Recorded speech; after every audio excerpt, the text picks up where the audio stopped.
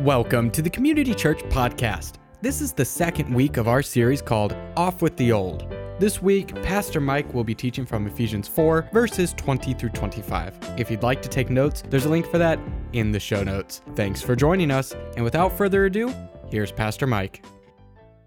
Now, we're seeing in this section of Ephesians, we said it's teaching about the true nature of biblical morality, that the moral lifestyle of a follower of Christ should be distinctively different than that of the world around us. And the Bible teaches throughout the Bible that this is the case, that as a follower of Christ, that we should be different. Our lives should look different. Even last week, we started looking at this section, and we saw in verse 17 of Ephesians 4, Paul kind of calling that out. Where he said, "Now this I say and testify in the Lord, that you must no longer walk as the Gentiles do in the fertility of their minds." When he talks about Gentiles, he's talking about unbelievers, and walk is our lifestyle. And he says, I'm telling you, your lifestyle shouldn't be the same as it was. That's what you were, but you should be different than the unbelievers around you. No, some Christians, he's saying, you aren't that different. He's saying that shouldn't be. No, he continues in verse 20, but that's not the way that you learn Christ. That's who you were, but that's not who you are in Christ. Our lives should be different. But how should they be different? And here's where we get to this whole question of saying, what does the Bible teach about a Christian lifestyle, about biblical morality? And it's an issue that there is actually some degree of confusion. You see, I think for many people, when you ask them to say, well, what does the religion teach, or what does morality teach? What's the biblical morality? They originally are going to almost certainly go to rules that you're supposed to keep, the thou shalt nots. The focus is primarily in the negative. These are the sins that we're supposed to avoid. So in other words, the moral person is a person that doesn't sleep around, that doesn't lie, that doesn't steal, that doesn't kill, that doesn't get drunk, or whatever sins we may put on that particular list. And what we need to realize, though, is that while religion focuses on rules, the Bible consistently teaches that Christianity isn't a religion. It isn't a set of rules. It's a relationship with God through Jesus Christ. And as a result, even when it gets to the issue of morality, it teaches it totally different than any other religion. Because it's not about, here are the rules that you have to keep, that Christianity just has a different set of rules. See, what we need to realize is that when we think about religion and a set of rules, we're going to see the primary problem as our behavior. Okay, well, we've done this wrong thing, so how do we fix it? Well, we need greater self-control. We need self-discipline. We need to just work harder. But we all know that in practical experience, just trying harder and self-discipline doesn't really work. We know that by just looking at, New Year's resolutions. Every year we'd make a New Year's resolution. I want to change this in my life, and we joke about it now. Most of us don't even try to do that because we know it generally doesn't work. See, trying harder, self-control doesn't work because our core problem isn't just our actions. The core problem is really our heart. It's our character. The actions are a symptom of the problem. My ultimate problem is that I have a sinful heart, and I do sinful things because it's a natural expression of my sinful nature. It's just expressing. It's expressing who I am. And if that's the case, then my only hope isn't self-control. It's that I've got to change my nature. I need a new nature. I need a new character. So even when we try to just do by self-control, what we're saying is, well, I want to do this, and therefore I'm going to try to stop myself from doing what I want to do, thinking that somehow it's going to change what I want. And it doesn't. What we're doing is we're holding back our nature. We're holding back our desires. And sooner or later, there's some kind of temptation, something that lets down our defenses, and the real us slips out. Why? Because, again, the issue is we're not going to change ourselves through self-control.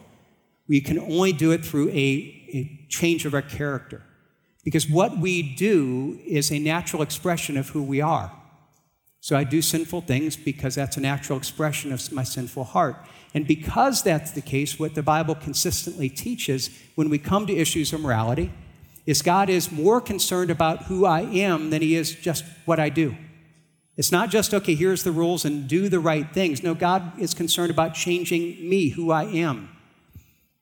And even when we look at this passage, back in 17 through 19, we didn't read this morning, but we looked at it last week. But Paul is talking about the problem of some Christians in Ephesus that their lifestyle was not that different than the rest of the world around them. And so what does he do? What does he say is the solution? He doesn't come and say, well, you should know better. Just try harder. Have more self-control. No, look at your Bibles. What does he say? That's not the way that you learn Christ, assuming you've heard about him and were taught in him as the truth in Jesus.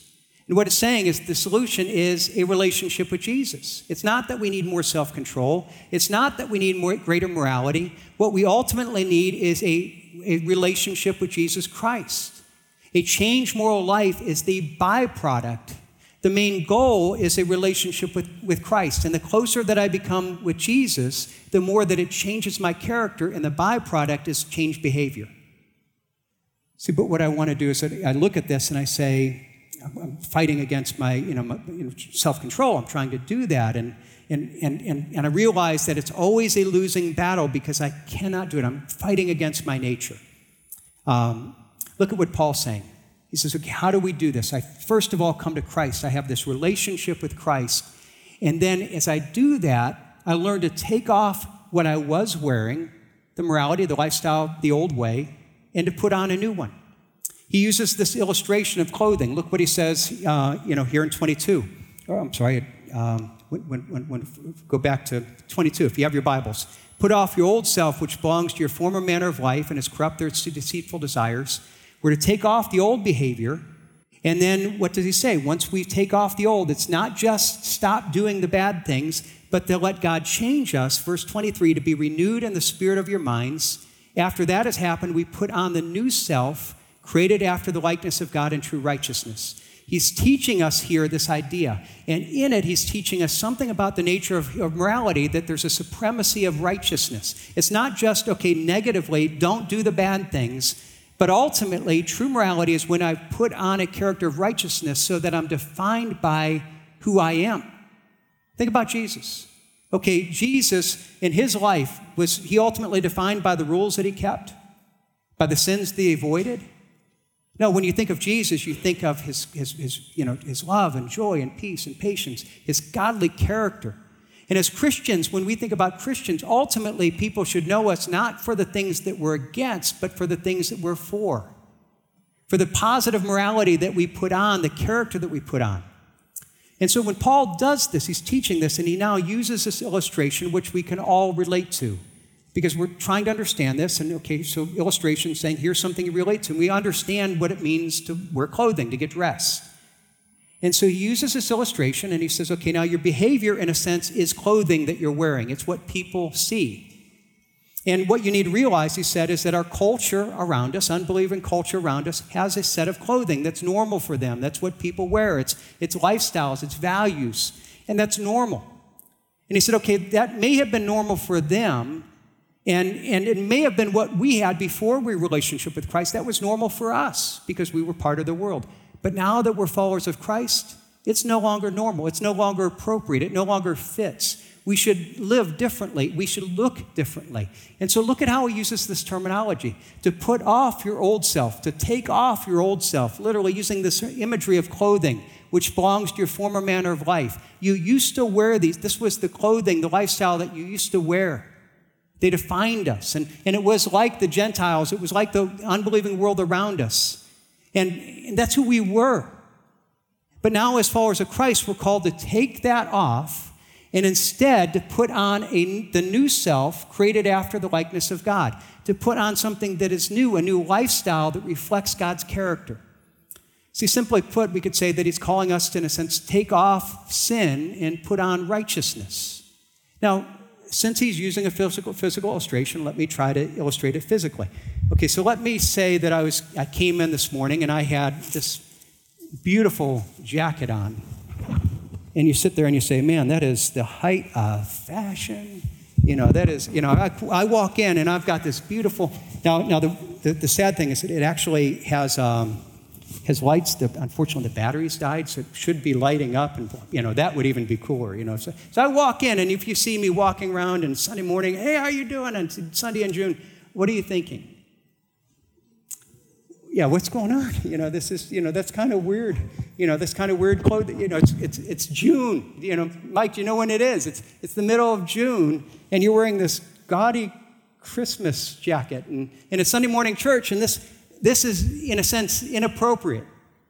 Now, for an ugly Christmas sweater party in December, it might be appropriate, but it's inappropriate for the circumstances. Now, see, this is building off of the idea that Paul is saying, is that there were certain things that we wore in the past that may be appropriate in the world, but as followers of Christ, if we're still wearing this, it no longer fits. It's no longer appropriate. It doesn't look right. It was maybe once natural for us to wear, but as followers of Christ, it doesn't fit. And so what's he calling us to do? He's calling us to take off the old, to take off the sin, to take off these lifestyles and the habits that used to define us, but we can't stop there. We've got to then put on the new. Now, here's the problem. If I don't put on the new, what happens? If I don't put anything else on and I'm just saying, okay, I'm going to take that off, and now I'm thinking about the old. I'm thinking, well, I shouldn't do that. And I'm thinking about trying not to do it, about keeping the rules. But I've been wearing this for a long time. This was what was natural for me. It's what I see everyone else in the world around me wearing.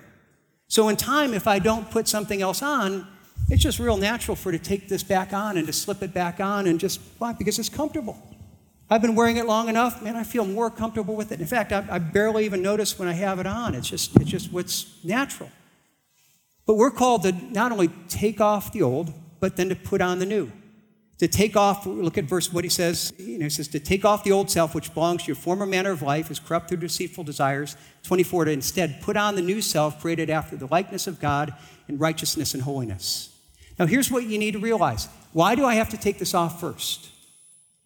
For this simple reason, that if I say, here's something new, if I'm wearing this isn't going to fit. This isn't going to go on. And it's, I can try to, and that's what happens sometimes. Well, I'm going to try to put on righteousness. But until we take off the sin, until we take off the things that God is calling us to take off, the old lifestyle, I can try to squeeze this on, but it's just not going to work. Now, here's what we've got to realize. Again, I take it off. If I take it off, don't put anything else on, then in time I'm going to go back to what's old and comfortable. But on the other hand, to say if I take off the old and now I put on the new, I put on the new lifestyle, I put on, what God has called me to, suddenly I'm now wearing this. Now, you know what doesn't fit? This doesn't fit anymore. I can't put this on. I might get comfortable and I reach it out and I suddenly go and I say, because this isn't going to fit. It isn't going to work. It isn't going to work at all because the fact of the matter is I'm going to wear one or the other. If I try to take it off, I will eventually revert back to what's natural. But the only hope that I have is to take off the old, to put on the new, and that's not only going to help me, the morality of not doing the bad things. It's ultimately when I have righteousness, when I'm living out righteousness, when I'm being who God has called me to be, suddenly the temptation with sin isn't going to be the same. Now, this is the basic truth that Paul is teaching throughout this whole section. He's introducing it here in the first, in verses 17 through 24, and then the next 20 verses or so, up through the middle of chapter 5, is him coming back to the same issue again and again. And what he does is he takes various issues of sin. And he said, okay, now, when this issue of sin, okay, take off the old, take off what used to define you, what's in the world, and now instead put on this new righteousness. And the first one we're going to see right here in verse 25, we read a few minutes ago, is dealing with the whole issue of honesty. What does he say? Take off the sin of lying and put on truthfulness. Therefore, having put away falsehood, taking off the falsehood, let us each one speak the truth with his neighbor, for we are members of one another. Now, we hear that, but right away we have a challenge. Because even when we talk about this issue of what is truthfulness and what is lying, we live in a culture where the old way is so natural and normal to us, we're confused even about what honesty is. And our culture is definitely there. On the one hand, we all realize it's important. I mean, all of us, realize there's importance of telling the truth. And everyone, believers, non-believers, want to think of ourselves as being honest. And we want others to see us as honest people. And we expect other people to tell us the truth. In fact, if you look at it or think about it, any culture is dependent on some level of truth-telling. If you can't trust what other people say to you, how do you function in culture? And any relationship, any meaningful relationship is built on a foundation of truth. And we've seen, many of us in our own lives, a little bit of dishonesty can can do an incredible amount of damage to the foundation of a relationship, so much so many relationships crumble. So on the one hand, we all agree that truth-telling is really important. But there have been studies and surveys in America that show that while we say it's important, we really don't do it that much. One study found that 91% of people admitted that they lie on a regular basis. Now, that's what they admitted, that I lie on a regular basis. Another person, Dr. Michael Lewis of Robert Wood Johnson's Medical School, did a comprehensive study of the issue, and he concluded that in a single day, most people lie a minimum of 25 times a day. And so here we're lying, and we're aware that we're lying, but the amazing thing is that at the same time that those studies, with the same people, they do other surveys, and surveys consistently show that the vast majority of Americans consider themselves extremely honest. So here we have this problem. 91% of Americans lie regularly, admit it, and at the same time, the same people admit that we lie regularly, we consider ourselves extremely honest. Clearly, we've got some confusion. So much so, we don't even know what to teach. So, for example, there was an article that was done some time ago in Child Magazine by some child psychologists talk about the truth about lying. And it really dealt with the whole issue of what should we teach our children about this issue. And they argued that some lying should be seen as healthy and an inevitable part of child development. And they talked about an old view of lying, and the old view was that lying, like other issues of morality, were seen only in black and white. Children were taught that all lying was bad, deserving of strict punishment, and frequently reminded that lying will make your nose grow like Pinocchio. Now, that's the old view. That's the bad view. The new view today that the experts say, is that some lying is considered normal. In fact, a child's first few lies are seen as an important step in development of their self. A small amount of appropriate lying is considered healthy because it shows that they're developing a sense of identity, a capacity to have internal secrets, and the ability to serve other people. So lying is a good thing according to them. And these are our experts. And so clearly, if the experts are teaching that, we should teach our kids to lie some. Hey, we've got a big problem. What does the Bible teach on this? Well, it does tell us to, first of all, as followers, that's our culture, that shouldn't be us. We should take off the sin of speaking falsely. It starts there. We've got to start by taking off what is normal, what is culturally acceptable, what maybe has been true of us in the past.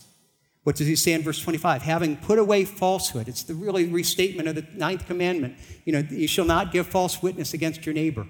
Again, but we don't do this very well. 91% we admit we lie regularly. We lie an average or minimum 25 times a day for most people. We're teaching our kids that we should lie.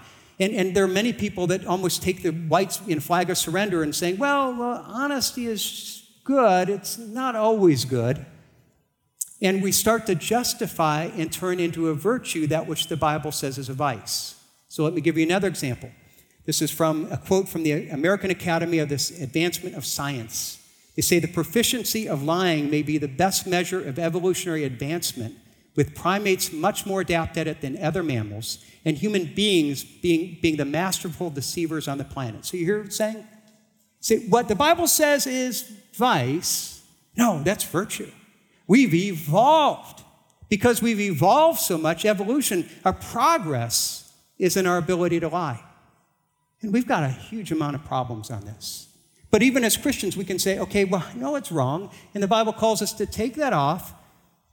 But if all we do is focus on the taking off, what we're going to do is we're going to run into one of two problems.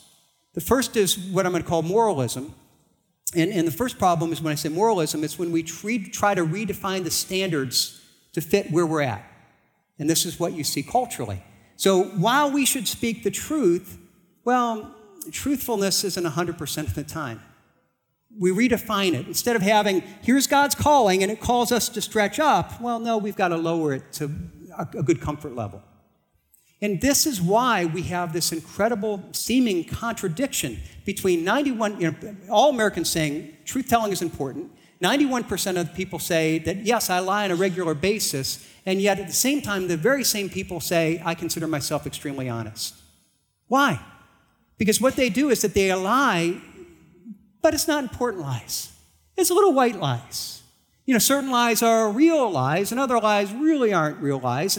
And some lies are actually good because we need to do this to get along with people and not hurt people's feelings. And so they'll say, well, honesty it's important, but on important issues it's important. When it's not important, then it's not a really big deal.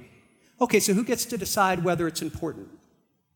Talk to the person you're talking to and say, hey, let me ask you before I give you the answer, is this an important thing to you or not? If it's not important, is it okay for me to lie? I'm sure they're going to tell you, no, this is important, tell me the truth. Or we say, well, it's okay to lie sometimes in the right situations, and so we think in the right situations, well, it's justifiable. But again, ask the person you're talking to, is this a situation where you want me to give you a truthful answer, or do you want me to give you a lie? I'm pretty sure that the vast majority of the time, the listener always thinks the right situation is the truth. See, we're justifying this. We're lowering this moralism. We're lowering the standard, and we've got to realize if all we're doing is trying to keep that, we're trying to be comfortable with ourselves because our nature is wrong. And if we don't change our nature, we've got to figure out a way to make ourselves feel less guilty. Well, one problem is moralism. The other is legalism. And here what we do is we try to redefine the law into a standard that we can keep, usually by stressing the letter of the law and in the process rejecting the spirit of the law. So what we do is you hear people will say, well, I'm telling the truth. Technically, I haven't lied. See, they will stress the importance of not lying, but focus on technically what does a lie mean. Well, it means that I didn't state a explicit untruth. In fact, I remember hearing a message by a pastor who was talking about lying, and that's his definition. Well, it's not speaking an intentional mistruth with the purpose of misleading, but applying, okay, there's a whole lot of other deception that you can have that's technically truthful. In fact, let me give you an example of this. I've shared this before, but it's such a great example. I had a friend of mine who was telling me, we were talking about honesty, and she was telling me about how her mom was a great example of honesty. And she told me, oh yeah, my mom was so, taught me to be really, really honest. And here was her example. If we were at home and somebody would call, and I would say, who's calling? And they would tell me, and I would, kind of tell my mom, and she would raise her finger, and then she would run out the door, stand out to the door, and then nod to me, and then I would say, oh, my mom isn't home at the moment. Or she would go run into the shower and say, well, my mom's in the shower right now. And she's sitting there saying, well, this was a great example of honesty. What a great model that my mom was. Now, let me ask you, was that truly being honest? Or was it technically not telling a lie? See, I can sit there and say, well, technically I haven't lied, but meanwhile, the whole purpose is to deceive you, not to give you the honest answer, but to give you a dishonest answer, but I've justified it because technically I haven't spoken a mistruth. And that's what happens, is that when we focus on the technical letter of the law, we're able to hide the facts and meanwhile destroy the spirit of the law. See, God is dealing with our heart. And when he deals with our heart, he's not just concerned about, again, our behavior, and if we kept the law, and if we jumped over the hoops. He wants to change our character. And the legalists point to the rules. God's looking at it and saying, no, I want to change your heart because he wants us to put on the character of truthfulness. That's what Paul says. Look at verse 25. Therefore, having put away falsehood, taken off the old, I want you now to speak the truth with his neighbor, in a sense, to put on the new. See, he calls us to go beyond not just stop lying, to speak truthfully. And again, if we focus just on speaking dishonestly, what happens is, again, we justify our lying. But we're not just called to be technically honest, we're called to be people of the truth. People who speak the truth, who live out the truth, and people of integrity, which is a beautiful word. Integrity means wholeness. So that the idea is that we have this wholeness so that there's one. And so what you hear from me in one setting is the same thing you're going to hear from the other setting. And I'm not going to be two different people with two different stories. And no, there's a consistency. And my friends, we have to ask, is that true of me? Do I have that kind of integrity? Can people take me at my word? Is that who I am? Do I have that character? And if we're struggling with that, the answer isn't just try harder. It's not, okay, discipline yourself, feel guilty, or No, it's realizing that the problem is there's something in my heart that is drawing me towards it. And what I need is I need to come to God and need to ask Him to change me, to put on something new so that I'm created to be like in the likeness of God, and true righteousness is holiness. To put on this character of truthfulness that He does. See, it's not only speaking the truth technically, but literally seeking to be truthful in everything that we say. So if we put off falsehood, we can still be guilty of deception, but when we speak truthfulness, we can't lie. When I've put on this, you see, if I'm really speaking truthful, that doesn't fit anymore. This really isn't an issue anymore. If I'm really trying to speak truthfulness, deception isn't an issue. It's not something that I'm going to deal with. See, that's the point that Jesus talked about even in the Sermon on the Mount when He talked about the issue. And that day you had people, the religious people, they were moralists and legalists, and they were trying to make the rules. And here's when it really isn't a lie. And if I vow on this, well, that's a small thing. So then the lie really isn't the lie. And that's what they were arguing. And look at what Jesus says. Do not take an oath by your head, for you cannot make one hair white or black. Let what you say simply be yes or no. Anything more than that comes from evil. Basically saying, you don't need to make vows, you don't need to make promises, you don't need to say, well, because I vowed here, because I promised on on this person or on a stack of Bibles, or therefore you can trust me. What He's saying is, as believers, we shouldn't need to swear. It's not that it's wrong to make a vow, but we shouldn't need to. Because our simple yes and no in everyday conversation should be as reliable as if we had sworn in a court of law on a stack of Bibles. See, there's no difference in what we should say. There should be that kind of integrity, that kind of consistency. That's what God wants to develop in our hearts. Now, does that mean that we always share our every thought, our every opinion? I mean, you know some people that sometimes share some things that are very hurtful and well, I'm just being truthful. You all know that. Does it mean, men, when your wife comes to you and they're wearing something that is a new dress, and they say, honey, how do you like my dress? That, the answer, well, Pastor Mike said that I should always tell the truth. That's about the ugliest dress I've ever seen. It really shows off the 10 pounds that you gained in your rear the last year. It says, no, that's not what I'm teaching. That's not what I'm saying here. I think of even, I remember one day I came home and I think obviously I'd gotten a bad haircut. I walked in and one of my kids was very honest and she started laughing at my haircut. And that's very honest. That was not encouraged. I looked to Sandy and I said, is it really that bad? She said, I'd go to a different barber next time. That was a little nicer. There's nicer ways of saying that. It doesn't mean when you go to a boss comes to you and say, hey, we got these new policies we wrote, and we look them over, tell what you think. You don't go back to them and say, those were the dumbest policies I've ever seen. Were you drunk when you wrote them? No, you'll be out of job on Monday. That's not what it's saying. There's some tack to your truth. Now here's why.